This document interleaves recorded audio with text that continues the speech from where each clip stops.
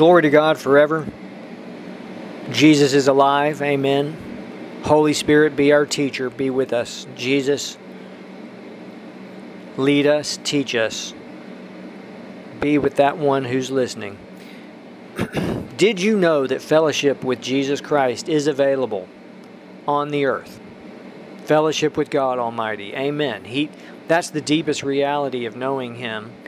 Every person who leaves the earth who's a follower of Jesus goes to heaven and will fellowship with Him forever in heaven. Amen. It's that simple. So God has offered Himself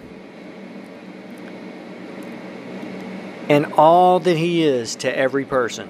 And so our response is up to us. And I say this with great reverence, with great humility. But essentially the ball is in our court. Our response is the most important thing in our life on the earth because our eternity depends on it. And the last several messages have been about how God is just so awesome and so powerful, and the universe exists in Him. He's, if someone wants to know what He's like, just look at Jesus Christ. If someone says how, complains about how awful it is on the earth and how terrible everything is, just look at Jesus Christ. He delivers us from all of that. Amen. What an incredible, perfect solution. Jesus Christ and the Holy Spirit, who is Jesus unlimited for every person. Glory to God. And it's just so sad that Jesus said it. Most people will not repent before it's too late. And most people enter by the wide gate and the broad road that leads to destruction. He said, strive, make every effort to enter by the narrow gate. Jesus also said this about fellowship, and in Revelation chapter 3, He says, behold, I stand at the door of your heart and knock. If anyone opens the door, I will come into him and dine with him, sup with him. He's the bread, the living water. He's the glory to God. He also said this, He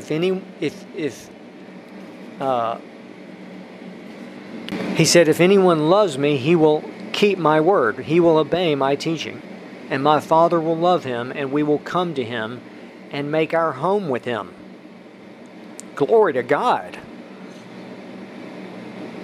That's an incredible offer.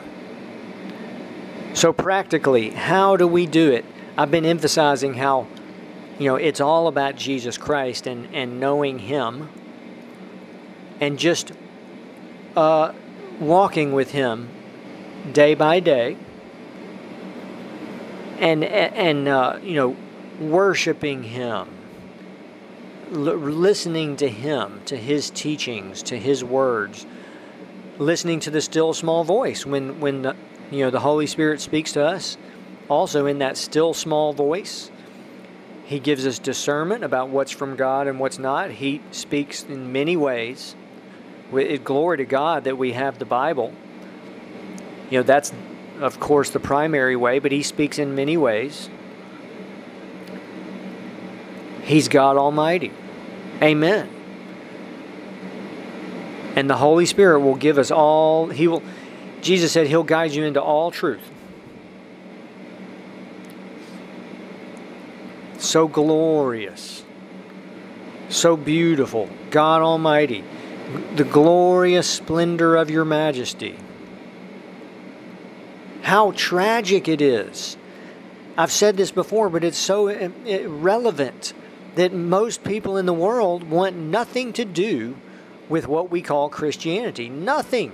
In fact, what's the classic statement people say when you bring it up? They say, I've made a commitment. I have a principle. I don't discuss religion or politics. Well, this is not religion. This is a relationship and an eternal revelation. Eternal.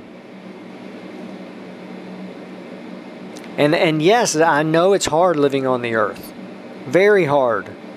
Jesus even pointed out that the cares of this world are one of the three things that keep people from bearing any kind of crop or fruit. That's what keeps people. The other ones, riches and pleasures. We see that today. He's God. When He speaks something, it is exactly perfect and right. And He hit it in the bullseye with those three things. That's and so we need to just continue on with Him. But the key, I'll finish up with this. Absolute key, the Holy Spirit. In so many places in the Old Testament, when blood was applied, then fire followed, right? Before.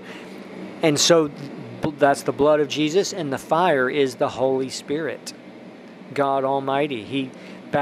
Jesus baptizes with fire. The Lord God is a consuming fire. This fire constructs, it builds, it purifies, it builds. It's, in the natural, fire is a necessity, right? I mean, it keeps us alive when it's cold. Fire, there's many ways that fire is a necessity on the earth in the natural. Things are heated up to make things, right? It's kind of behind the scenes now that we have all the technology.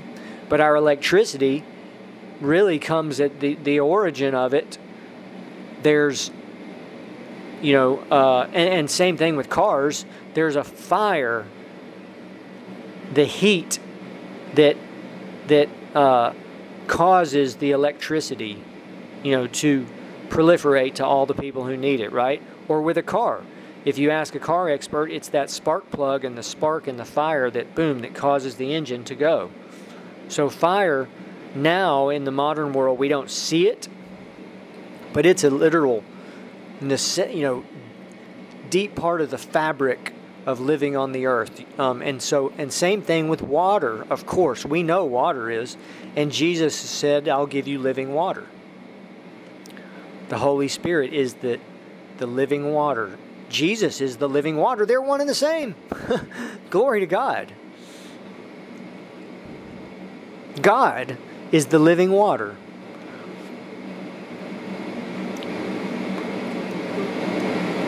And everything. Jesus is the bread of life. He's the light of the world. He's the first and the last. Amen. Amen. So, I'm just bringing that up about fire, about how the fire of God is just this, that's the glory of God.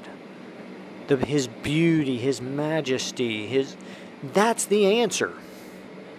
He said, "I'll put my spirit within you and cause you to walk in my statutes, and you will keep and do them." Meeting Him, the person of Jesus Christ, the Holy Spirit, the Father. They're all one and the same. Meeting Him, a person, He's the only thing they'll want.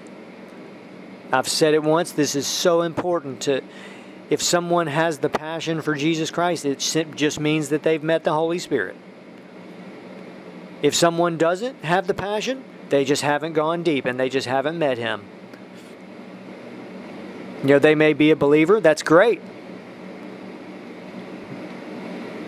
But believers that are in the first of 4 phases, they just won't have that passion. Their passion will be in other things.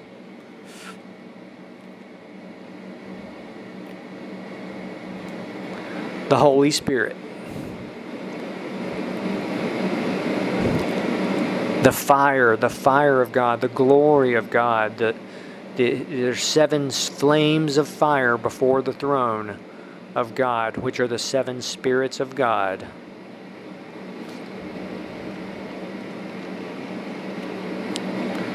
Seven spirits of God.